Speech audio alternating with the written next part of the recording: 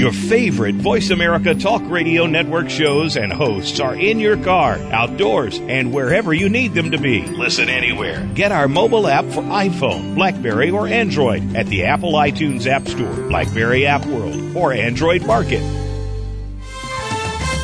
The following program is being brought to you on the Voice America Variety Channel. For more information about our network and to check our additional show hosts and topics of interest, please visit VoiceAmericaVariety.com. The Voice America Talk Radio Network is the worldwide leader in live Internet talk radio. Visit VoiceAmerica.com. The views and ideas expressed on the following program are strictly those of the host or guests and do not necessarily reflect the views and ideas held by the Voice America Talk Radio Network, its staff, and management. Help! I need somebody. Help! Not just anybody. Help! You know I need someone. Welcome to Family Caregivers Unite with Dr. Gordon Atherley. Family caregivers don't have to be alone in their experiences. You will hear from experts and other caregivers facing the same issues that you may be facing. Now, here is your host, Dr. Gordon Atherley. Welcome to episode 132 of Family Caregivers Unite. This is Dr. Gordon Atherley, your host.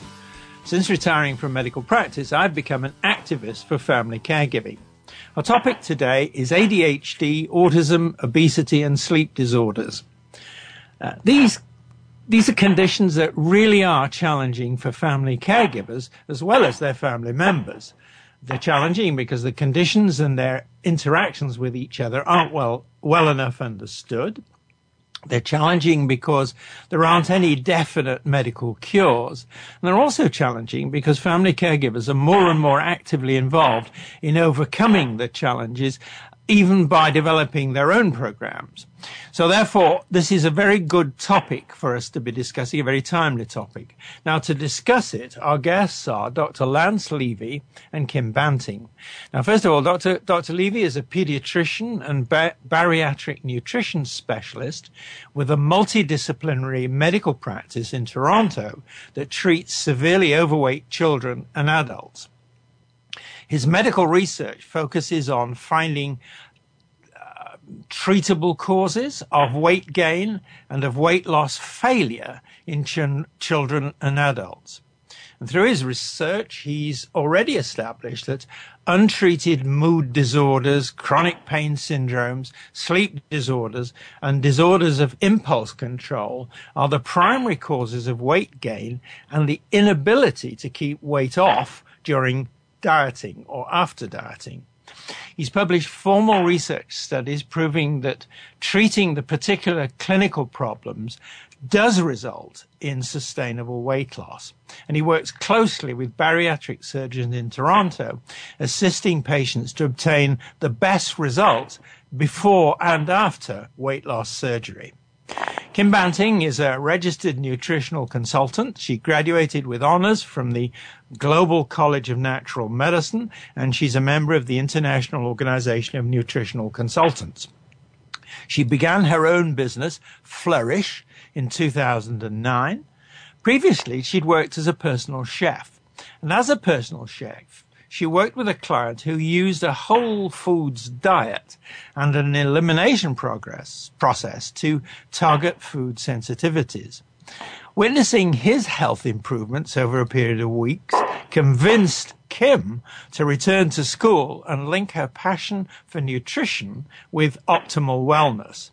So now she strives to educate her clients about the impact food has on their health as individuals. And she believes that it's possible to improve any health condition by choosing the correct food to suit the person's biochemical individuality. So welcome to the show, Lance and Kim. Thank you. Nice to be here. Great. Now, to start with you, please. Lance, please tell us more about your background as a physician and your personal experience, if any, with family caregiving. Well, as you said earlier, I began my career as a pediatrician, having trained at the Hospital for Sick Children here in Toronto, and went on to do a master's degree in nutritional sciences, thinking that back then, it's a long time ago, but 30 years ago, nutrition was just peeking up over the horizon as a serious contributor to managing medical conditions And having received that training and gone out some years later into private practice after hanging around the hospital as a ward chief for a number of years, I quickly discovered that much of what I'd been taught was not particularly helpful, particularly as relates to obesity, which became my fundamental interest.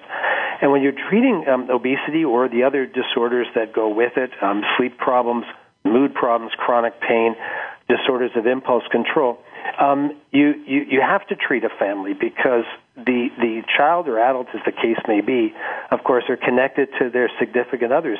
And if you don't understand how they interact with each other, you really can't do a proper job, and you often miss the fact that someone else is hurting, not just the patient.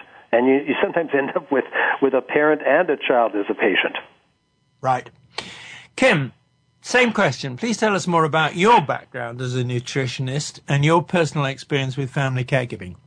Okay. Well, I think I could take us way back because my interest in healthy food began in my family home as a child. We had a family garden. Most of our meals were homemade. Our junk food was restricted. It wasn't a daily thing. We still ate some processed foods, but there was a respect for food in its natural form, and that was ingrained in me from an early time. I began working in kitchens when I was young, loved cooking. This turned into a career as a chef, and then later as a personal chef. And as you mentioned, it was a specific client who turned me into the idea that food could be a form of healing for the body. While I was in school, I was my own guinea pig, and I was trying to improve some of my own health conditions. I suffered from extreme fatigue, trouble focusing and concentrating. I had depression and anxiety. I had PMS. I had acne. I had terrible digestion, all of which, by changing my diet, are gone now. I'm really aware of how my relationship with food affects my day-to-day energy, my mood, my state of mind, and my overall health. And I'd say that I'm in tune with my body now that, in a way, I never was. And I don't think a lot of people are. So my practice is all about trying to stress the importance of this concept, listening to your body. It's always communicating with us. Not very many people are really tuned in or listening to it. Many people are really skeptical when I suggest that some of the food they're eating that's supposedly healthy could be contributing to their problems, and that it could be improved if we targeted any of the foods that they're eating that their body may be reacting poorly to. Right. Eliminating these foods. Oh, am I running over? Kim, I'm just going to interrupt you there because we're going to go into a break fairly soon, and I want to talk in more detail with you about those last few things you've been talking about.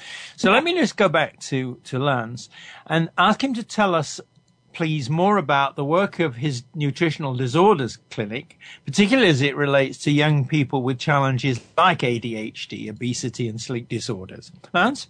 Well, sure. Basically, we see referred patients only. So, general practitioners would refer a patient or a surgeon or an internist who they have, concern about. And typically these are teenagers or young children, sometimes, of course, adults who have obesity in my particular field where it's complicated because they've been through so many diets and they approach diets and weight loss with such skepticism because they've tried so often and failed so often.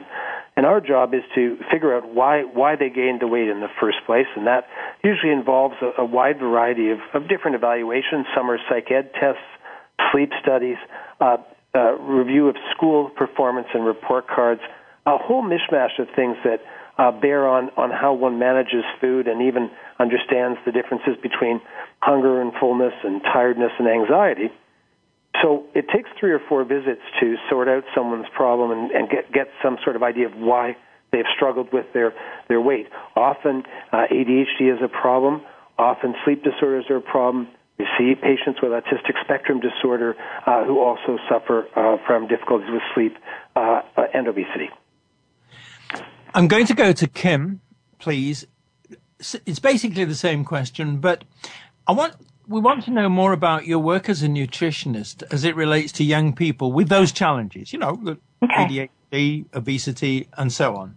Okay. Your work as a nutritionist. Kim?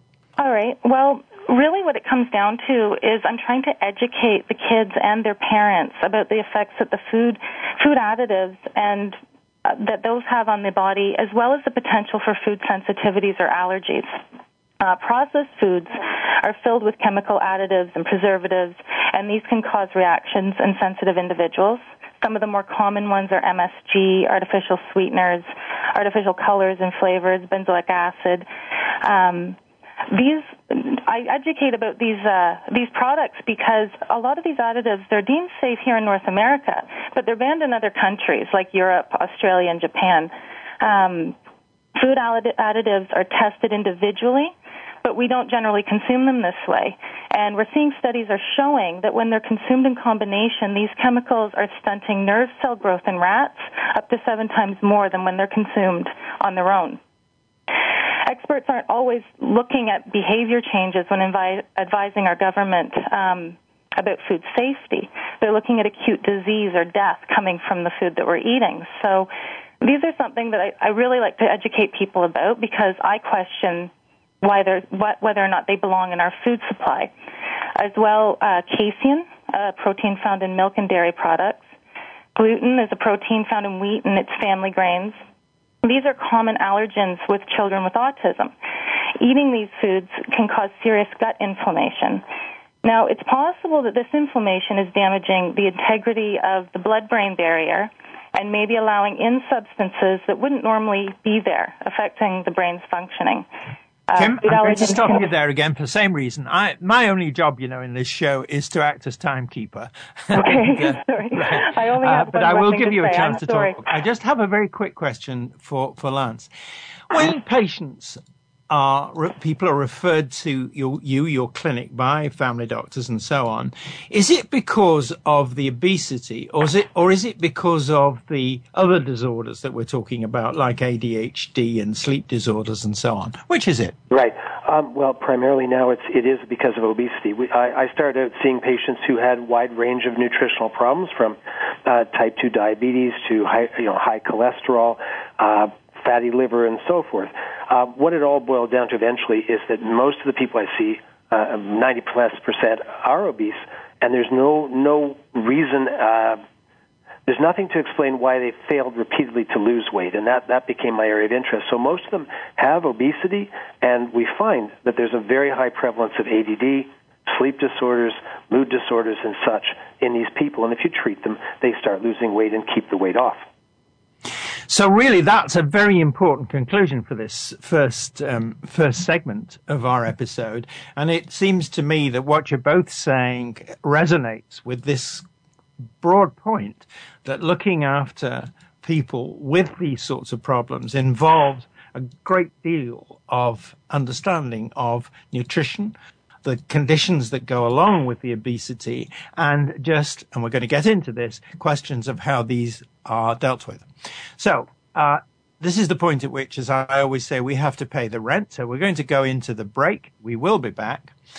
This is Dr. Gordon Atherley. My guests are Dr. Lance Levy and Kim Banting. You're listening to Family Caregivers Unite on the Voice America Variety Channel. Please stay with us. We're coming back.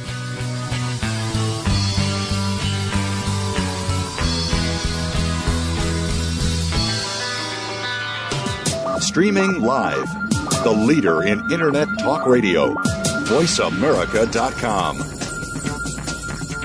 Are you happy with the management and leadership style of your organization? Do you think it could use some improvement? No matter the level of leadership at your organization, you'll be sure to learn something new when you tune in to Adizes Methodology for Collaborative Management for Exceptional Results with Dr. Ishak Adizes. Through a unique lecture and interview format, we'll bring you ideas, questions, and answers that will help you run any organization, whether for-profit or not. Listen every Saturday at 10 a.m. Pacific Time, 1 p.m. Eastern Time on Voice America Business. Do you find yourself tearing pictures of rooms out of magazines? Do you watch certain movies and TV programs because of the homes they show? Are Sundays reserved for open houses? Then you are a home dreamer. And someday, you will build or renovate your dream home. Steve Klipp has spent 3 decades learning how to win at the Dream Home game.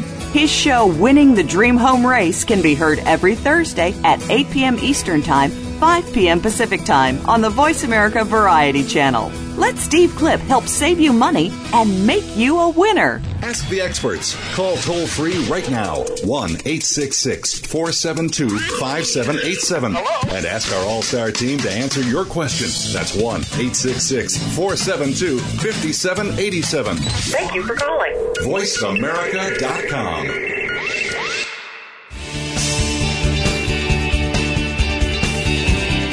You are listening to Family Caregivers Unite with Dr. Gordon Atherley. If you have any questions or comments about our program, please address them by email to docg@familycaregiversunite.org. Now, back to Family Caregivers Unite. Welcome back to our listeners to Family Caregivers Unite and Dr. Lance Levy and Kim Banting. Our topic is ADHD, autism, obesity, and sleep disorders. Now, let's talk about what's known medically, scientifically, nutritionally about the trends and links involving these conditions, you know, the ADHD, obesity, sleep disorders, as they relate to young people. So starting with you, Lance, what are the main trends that you've observed in your research and that are being reported among all these complex things? Well, briefly, what's clear to most people, I'm sure, is that the incidence of obesity has shot up dramatically over the past 30, 40 years. Currently in North America, about 32% of those under the age of 19 are overweight and 16.5% are clinically obese. And that's roughly a tripling. You and I and everyone else knows that your genetics don't change in 30 years. So clearly something else is going on to cause this. In regard of ADHD, the prevalence is cited as 3 to 7% of people will have ADD, and yet when you look at different populations, there's a very, very wide scatter in how often it's found. In Puerto Rico, it's about 7%. In the USA, it's 6.8 to 16%, and in high-risk communities scattered throughout the United States and Canada, it's 50%. And the problem is we're seeing the incidence of ADHD diagnosis going up, and it's not just because we're getting better at diagnosing it. It's because there are other effects in the environment called epigenetic effects that have changed how genes turn on and off, which seem to be promoting an increase in this development of these syndromes, both ADHD and certainly autism. I mean, its prevalence is probably 1 in 80, which is far, far greater than anything that could have occurred by virtue of some sort of genetic change. Sleep disorders are very common. In 1900, the average person slept 9.4 hours. Currently, 6.6 hours. And the brain just can't adapt to that shortened sleep and the change in circadian rhythm. And obesity is the ultimate effect, if you will, of all the chaos in our environment. Problems with the mood, ADHD, sleep debt, sleep disorder. And so when we tease this apart, we find that many people have a variety of problems leading to obesity. People with ADD are being found who do not have a strong genetic history, which normally you would expect. And people with autism are showing up where there is strong genetics, but the new shift is to see it as much more likely environmental effects triggering genes to switch on and result in what is autistic spectrum disorder. So I think the environment rather than genetics are going to be the new focus fairly shortly, really. Right. Kim, let's go to you now. From the perspective of nutrition specialists like you, what are the trends in obesity and nutritional disorders that you see in young people? Okay. Well, I know that we have seen in the last several years a huge increase in the consumption of what I consider to be low-quality foods and a very marked decrease in the consumption of fresh foods. And this looks like it may possibly be correlated as well with allergies, obesity, and inflammation in the body. We've also seen this recent rapid rise in childhood obesity that corresponds with a possible increase in food sensitivities. Chronic inflammation can be caused by food sensitivities, and this seems to be at the root of metabolic disorders like obesity and diabetes. Your immune system chemicals block insulin receptors, and sugar ends up being stored as fat. I also see virtually every client that walks through my door has terrible digestion. And I'm always stressing the importance of healthy digestion to anyone who's willing to listen to me. These processed foods that kids are eating are damaging to the digestive tract. Your ability to break down, absorb, and assimilate the food you eat is imperative to your health. Your digestive system and our hormones are major components of the body's communication system, which impacts your brain function. When you heal the digestive tract and improve your nutrition, you can optimize your brain health. I talk to people about somatopsychic illness, which is when the body affects the mind. So your nutritional status, your hormone imbalances, food allergies, toxins, immune imbalances, metabolic disturbances, all of these influence mood, behavior, attention, and attitude. I see very clearly what is a pattern between the consumption of junk food, which is devoid of nutrients, and its impact on the brain and the body.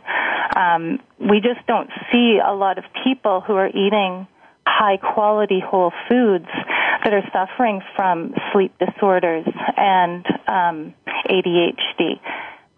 These things aren't coming up for these people as regularly as they are with people who are eating a poor quality diet. Got it.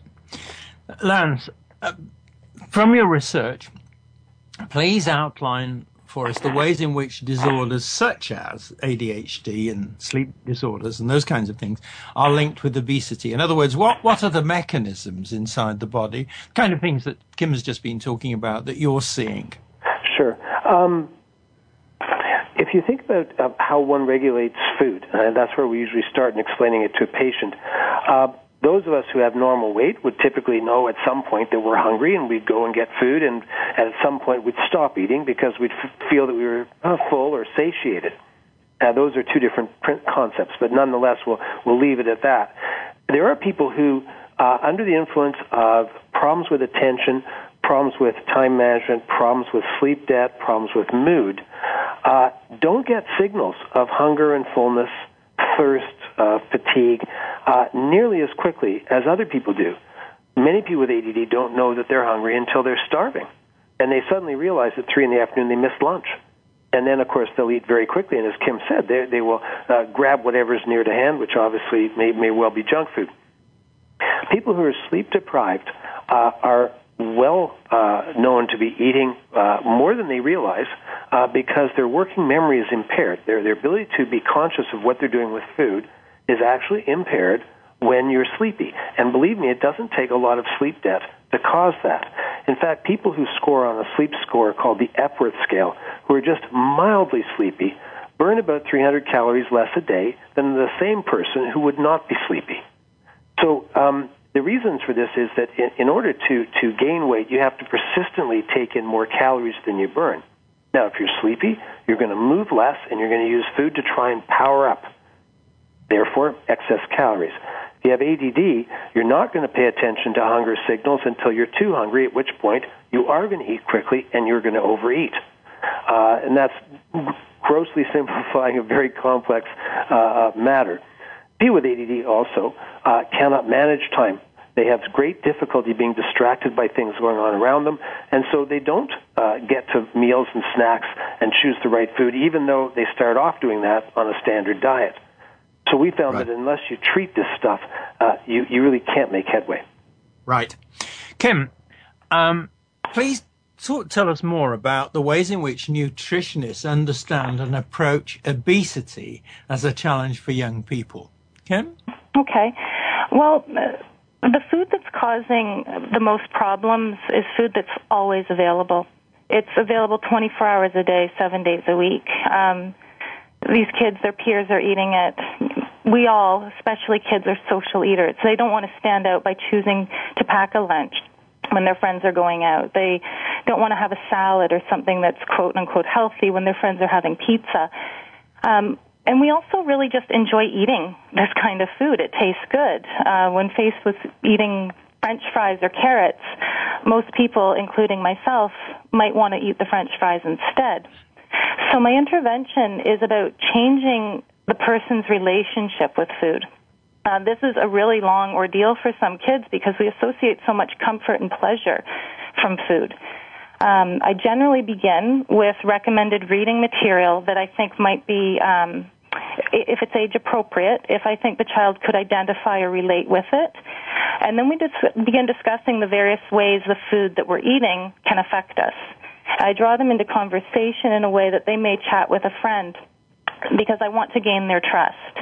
I insist on these kids keeping a food journal. Again, that's age appropriate for younger children. The parents can help. And I start to show them through this food journal which foods they're eating every day or several times a day. When they're, like Lance said, going long periods of time without eating at all, a lot of these kids are skipping breakfast or, they won't eat until 5 o'clock in the evening. I also can point out the food that they're eating the most. Is this a favorite food or is it something that they're craving? We're seeing a possibility that strong likes and dislikes are a sign of food sensitivities because we can become addicted to those foods. I convince the kids to cut out these foods completely for 2 to 4 weeks and just take notice of any changes in their mental health, their physical health, their emotional well-being. We can then try reintroducing the food and, again, taking notice of any idiosyncrasies. And this is a huge eye-opener for these kids. At this point, I generally have their full attention. But this doesn't mean the battle's over because it's lifelong. The biggest challenge is getting the kids to care about their health and getting their busy parents or caregivers to care enough as well because it's hugely time-consuming. I stay with them for as long as it takes and offer plenty of time via phone or email to answer questions or just give emotional support because that's needed quite often. Right. Just quickly to both of you, what's coming through to me from what you're saying, and it's very impressive, is that on the one hand, behavior is important because it leads to the kind of things, Kim, that you've just been talking about, the way the kids eat. Behavior is also important because it's an expression very often of the kind of conditions that Lance has been talking about. But the end product is something very much physically wrong with the body, or at least that's what we all believe, called obesity. So this, if you like, crossover between what you're both saying, I think is very important and very instructive. And I think we're going to talk more about that in a moment. Now, once again, the time has come for us to take the short break. This is Dr. Gordon Adderley. My guests are Dr. Lance Levy and Kim Banting. You're listening to Family Caregivers Unite on the Voice America Variety Channel. Stay tuned. We're definitely coming back.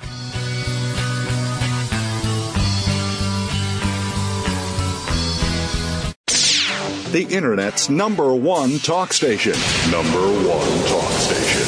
VoiceAmerica.com. Michelle Corr's 6 Degrees is your connected consciousness. 6 Degrees is what comes around, goes around radio. Committed to delivering a fresh perspective on thought-provoking, investigative information that can change your life. 6 Degrees connects you to the social and emotional scene and is your trusted advisor from finance to romance, mainstream to metaphysical. It's a positive, upbeat look at life, love, and the pursuit of passion.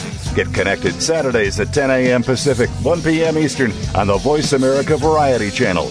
Are you ready for an open, informative, and fun discussion on health, wellness, and a whole lot more? If so, you'll need to tune in to The Good Life with Forbes Riley and Charlie, featuring award-winning TV host Forbes Riley and multimedia producer, author, and CEO Charlie Fusco. Our show is real, honest, opinionated, and full of laughs. Our well-known guests of authors, experts, and celebrities will give you the inside scoop on health, fitness, and personal success. The Good Life with Forbes Riley and Charlie is heard every Thursday at 2 p.m. Eastern, 11 a.m. Pacific on Voice America Variety.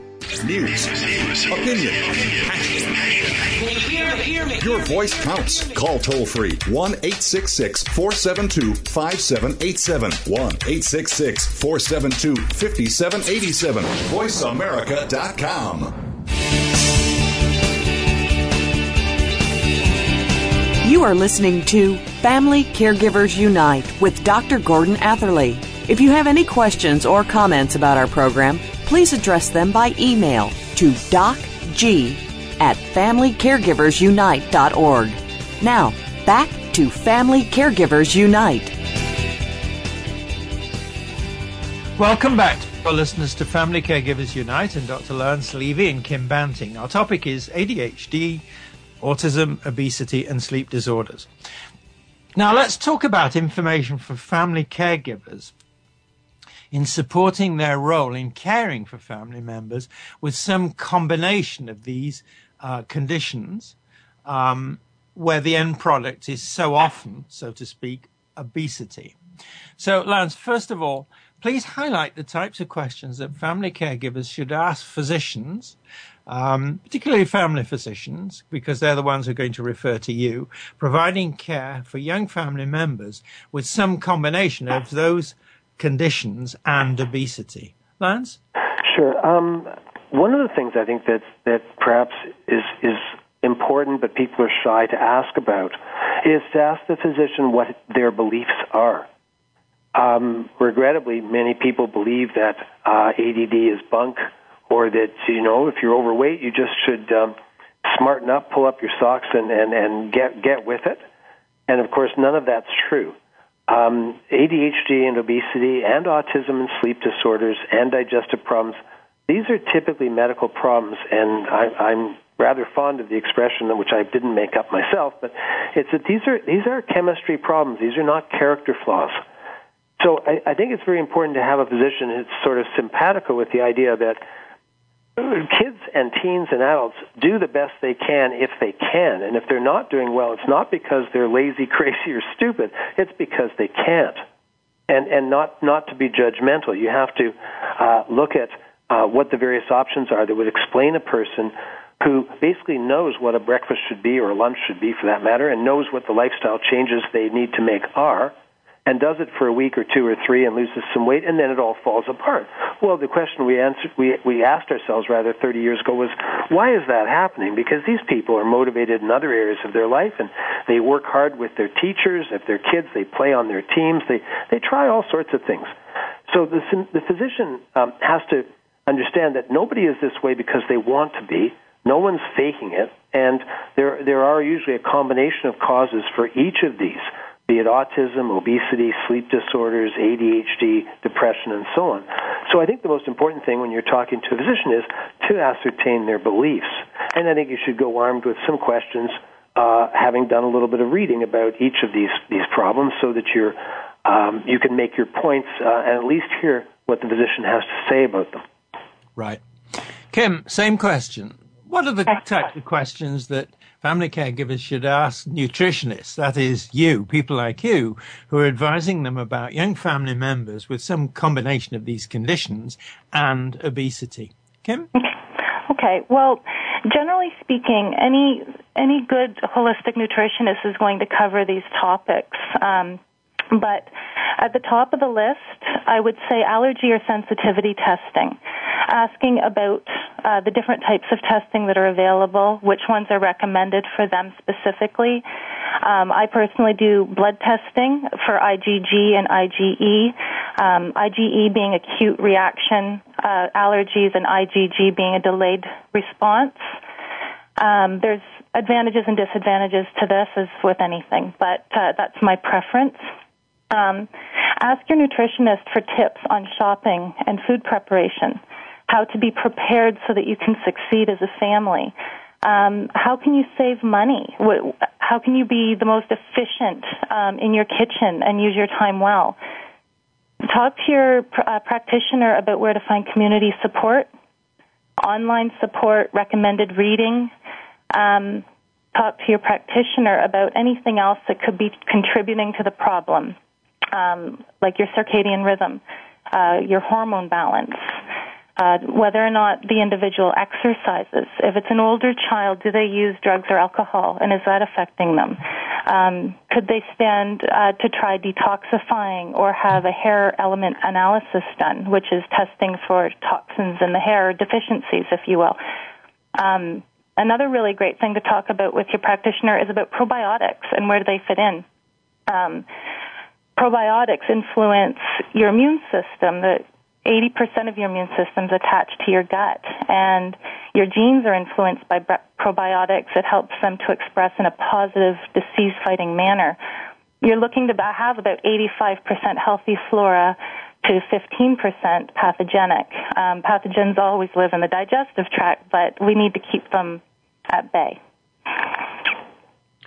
Now, I'll comment later about this, but I'm again seeing this convergence. You're both coming at the challenges from different perspectives, but you're arriving, I think, rather strongly in some of the same places. And I think that's a very important message for family caregivers. And these questions that you've been putting forward, I think, will help very much the kind of discussions that family caregivers need to have with their practitioners that they're consulting. Now, Lance, over to you. I'd like you to outline for us the role you see for family caregivers in caring for young family members with some combination of these things that we've been talking about that end up with obesity and sleep disorders. Lance? Sure. I think that let me say this. Most of the caregivers are very stressed themselves. I think one of the first things you want to know is that you're also stressed, and there are research studies to support that. Joining groups, parent groups, groups of where there is support and teaching is very helpful when you're going to help your own child or teen, as the case may be, or even your wife or husband with any of these problems. So that would be one of my first suggestions: is take care of yourself really well. The second is when you're dealing with anyone, but especially the younger kids, teens, positive reinforcement is so important. Many of the kids that I see get 12 negatives to every positive, and it really should be the other way around. You can always find something, however small, to say to the child or the teen, you did that really well.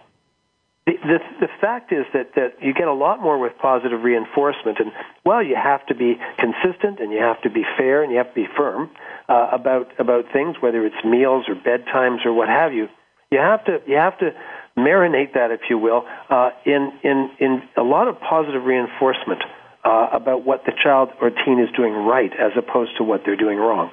I also think it's very important for caregivers to seek out the best care. Right. There are many sites that one can go to. I do not recommend anything that is not what we call evidence-based, where you can go to the National Libraries of Medicine. PubMed is the website, PubMed. Anyone can go on that, and whatever you type for a search, you will get only peer-reviewed, published research. I review for 4 senior journals, and I turn many papers down because they just don't cut it. So whatever you're going to advocate for your child or teen or spouse, with ADD, obesity, sleep apnea, autism, read up on it, but read peer-reviewed journals. There's a lot of negative commentary about a variety of things that are not science-based. But also remember, take care of yourself and try and be as positive in your reinforcement of strategies and structure for your teen or your child as you possibly can.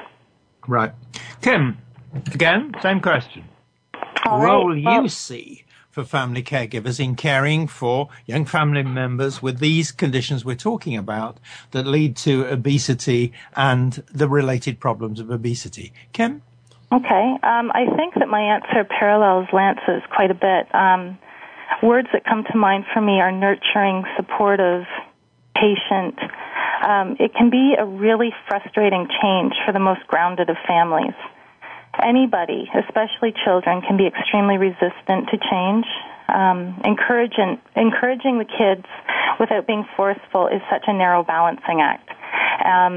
Of course, the faster change is implemented, the faster you're going to see results, but the goal is to guide our children into wanting to make the changes, helping the kids to understand that the food they eat will help them to feel their very best or their very worst. The other thing I'd like to note, especially for parents of younger children, is to trust your instincts.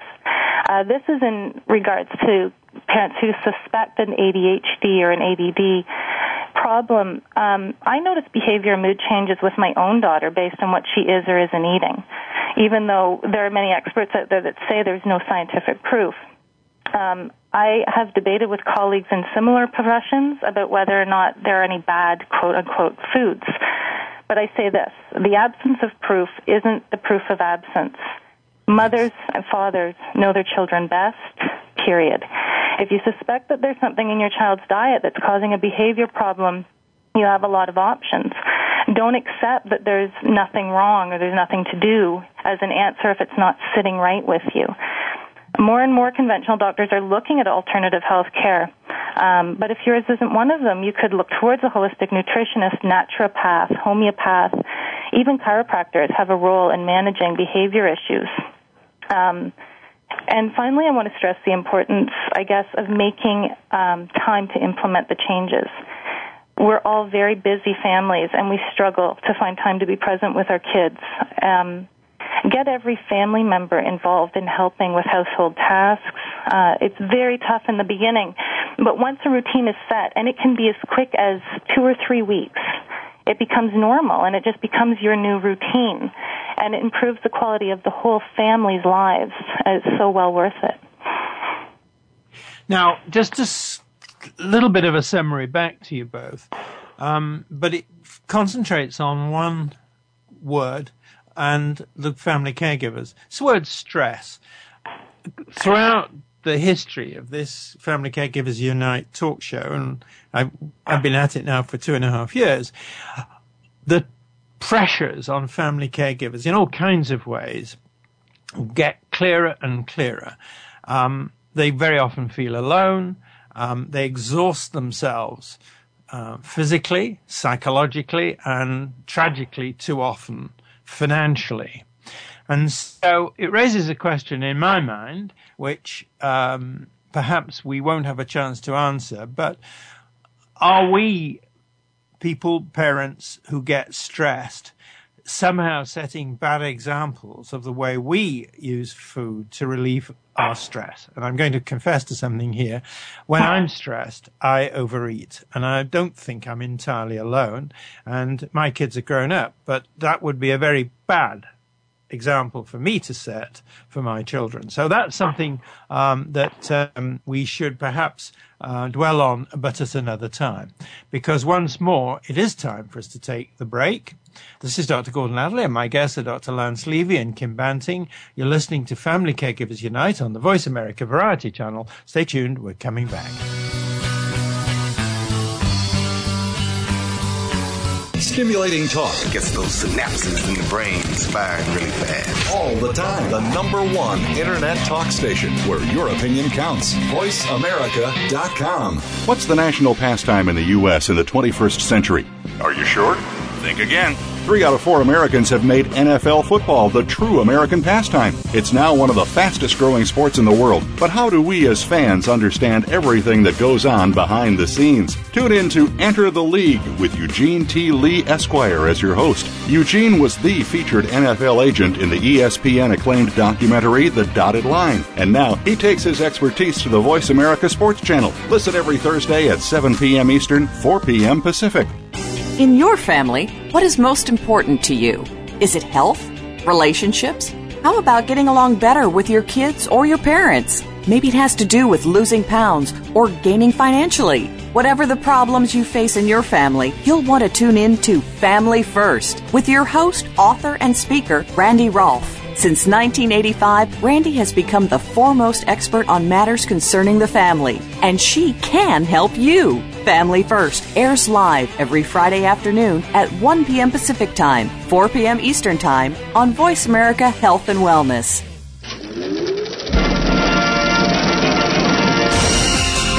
Looking for a show about your favorite movies, stars, and DVD releases? Get ready for Kids First Coming Attractions on the Voice America Kids channel. Your hosts, all 8 of them, have been selected by Kids First as film critics through a national competition. Each week, they will preview new movies before you see them, walk the red carpet with the stars, and will review the latest DVDs. Our hosts range from ages 7 to 14 to give you a wider kids' perspective. Kids First Coming Attractions is heard every Tuesday at 4 p.m. Eastern, 1 p.m. Pacific on Voice America Kids. Talk, talk, talk. That's all we do is talk. Yeah! If you'd like to talk, call us toll-free right now at 1-866-472-5787.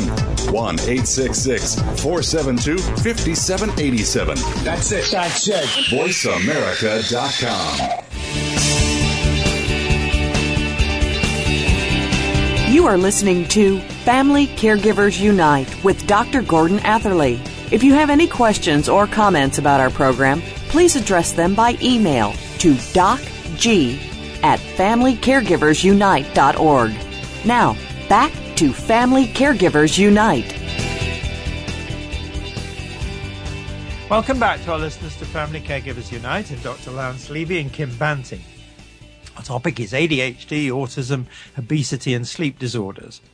Now, let's take those disorders, the ADHD, obesity, sleep, and look at these as challenges for various sectors and systems, namely the healthcare system, the food industry, and family caregivers. So I want you both to identify the priorities that you see and you would like to see for those systems. Now, first of all, Lance, you're part of the healthcare system.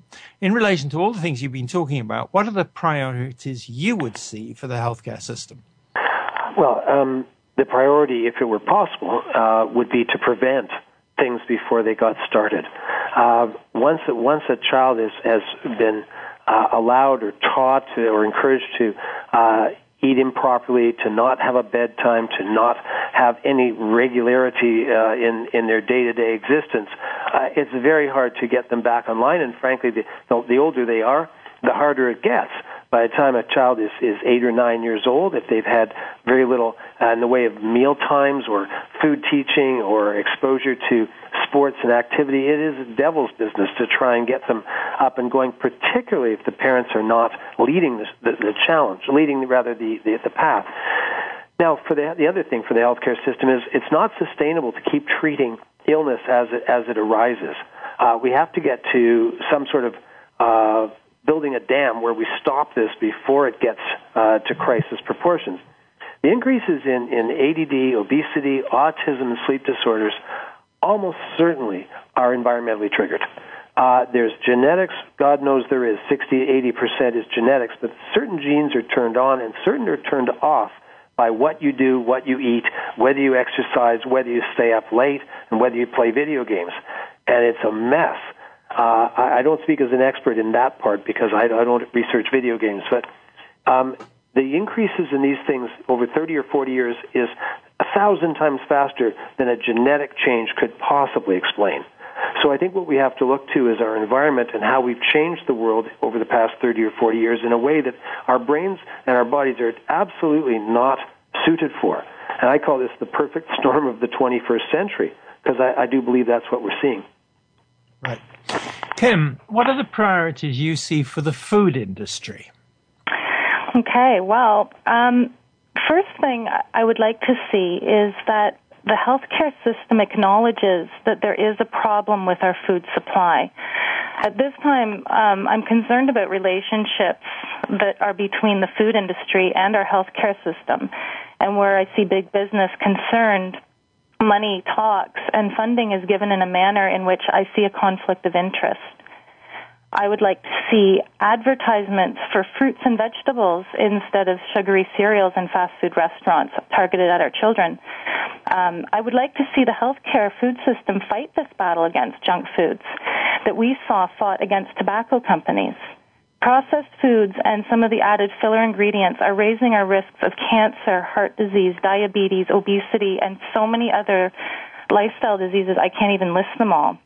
And there is greater danger to our health and a burden to our healthcare system as smoking is. Approximately 80%, this is an estimate, of the health benefits we get from a healthy lifestyle come from the food we eat. If you think of your body as a well-functioning machine and the food as the raw materials that make that machine run smoothly, you can get a picture. You wouldn't put low-quality gasoline in your Maserati, and you shouldn't put low-quality food into your body. So my next point would be that we need to begin educating the public about how different foods affect our bodies. there is a chemical response in your body when you eat an apple, and it's very different from the reaction that you get if you eat a fruit roll-up. They're both carbohydrates, but your body doesn't respond to them the same way. The food you eat is information for your cells, whether it's good or bad. And the same nutrients that give a plant or an animal the ability to grow moves into our bodies when we eat it, and it activates our growth and repair systems. So the quality is imperative. Much of the food that we're eating today, it doesn't resemble anything that came from nature. And the food that you see sitting on store shelves in brightly colored boxes is dead food. It's devoid of nutrition. And I say to people, food that doesn't contain life can't sustain life. Interesting comment. Now, I'm going to ask you probably the most difficult question in a way. It's the same question for both of you, starting with Lance. What are the priorities you see for the family caregivers? What's your message for them? I think you alluded to it earlier. I'm very concerned at the chronicity of illness or condition, let's put it that way. Many of the things that I see don't go away. You know, you can treat them, certainly, and you can do various things, but they don't disappear. Obesity is a chronic medical problem. ADHD is a chronic neurodevelopmental disability. Autism, similarly. Sleep disorders are mainly environmental, but 30% are genetic. So don't burn out. You have to pace yourself, and you have to be realistic as to what your expectations are, both from your child or spouse and from the system itself. Not saying you shouldn't advocate a lot, but the second commonest reason for people failing is they get so angry because their expectation was wrongly set that they just throw up their hands and walk away. I think it's really up to physicians and other caregivers in the health industry to help people be realistic about what to expect and how to help in a long-term constructive way. Kim, priorities you see for family caregivers? Well, the most important one is that they definitely nurture and take care of their own needs, because then they can be at their best for caring for their loved ones. I also encourage people to educate themselves on all the various possibilities and options that they have for caring for their loved one. Ask a lot of questions, do a lot of research. There are a lot of qualified professionals out there that are available to help us. I find that a combination of practitioners is often going to be of the most benefit, because everybody's trained in their own specialty and can fit into a space where your needs aren't being met by somebody else. Never give up trying to assist the best that they can. It's exhausting. It's an exhausting position to be in, but our family members are so cherished, and their quality of life is really valuable. I know that it's possible to improve most conditions in many circumstances. When you pinpoint exactly the root cause of the problem and what the individual's needs are, because it's always different, I don't believe in one-size-fits-all healthcare. Two kids with the same diagnosis are going to get varied recommendations from me, depending on what I determine their weakest link is. And for caregivers who are interested in natural alternatives that are less invasive for their family members, you could also get involved by helping us to attain better recognition within our government. With nutritionists, naturopaths, kinesiologists, treatments like chelation therapy and detoxification, the services can be very expensive. And some of us are covered through health insurance plans. None of us are covered by OHIP. But a lot of people are finding help with this. And at this time, our organization, as well as the College for Naturopaths, we're seeking more recognition within Health Canada. We have petitions that we're having filled out and sending them in, because we have a valuable asset to offer to the healthcare system in the role of prevention and reducing the burden on our emergency systems. Right. Now, I'm going to just feed back to you another impression I've got is, and I'm being a bit personal when I say this, you are both activists in the sense that Lance is pointing to the environmental challenges that overarch our times, and that are so significant. And you, Kim, are pointing out it is in a way another form of environmental challenge, but it's your point about food and how we understand it, what we're told about it, and the messages we get regarding it. Now, the reason that I'm raising activism with you both is twofold. First of all, this Family Caregivers Unite talk show is actually encouraging activism on the part of family caregivers. That's what the Family Caregivers Unite means. It means that as a group of people, they need to be expressing their needs. Their needs are to feel that they're not alone. Their needs are for information. Their needs are to participate in methods that are introduced to deal with problems. And very often, and I've said this before, and I'll say this again, I am very impressed by the number of family caregivers who aren't waiting for the healthcare system or the industry or anything else to come up with solutions. They're working on these for themselves, developing them, and just as you've done, Kim, and I think just as you've done, Lance, built practices, built businesses, and are moving things out. And I think it's a major and very positive change in our society, but I also think it's profoundly needed for the very reasons that you've been talking about.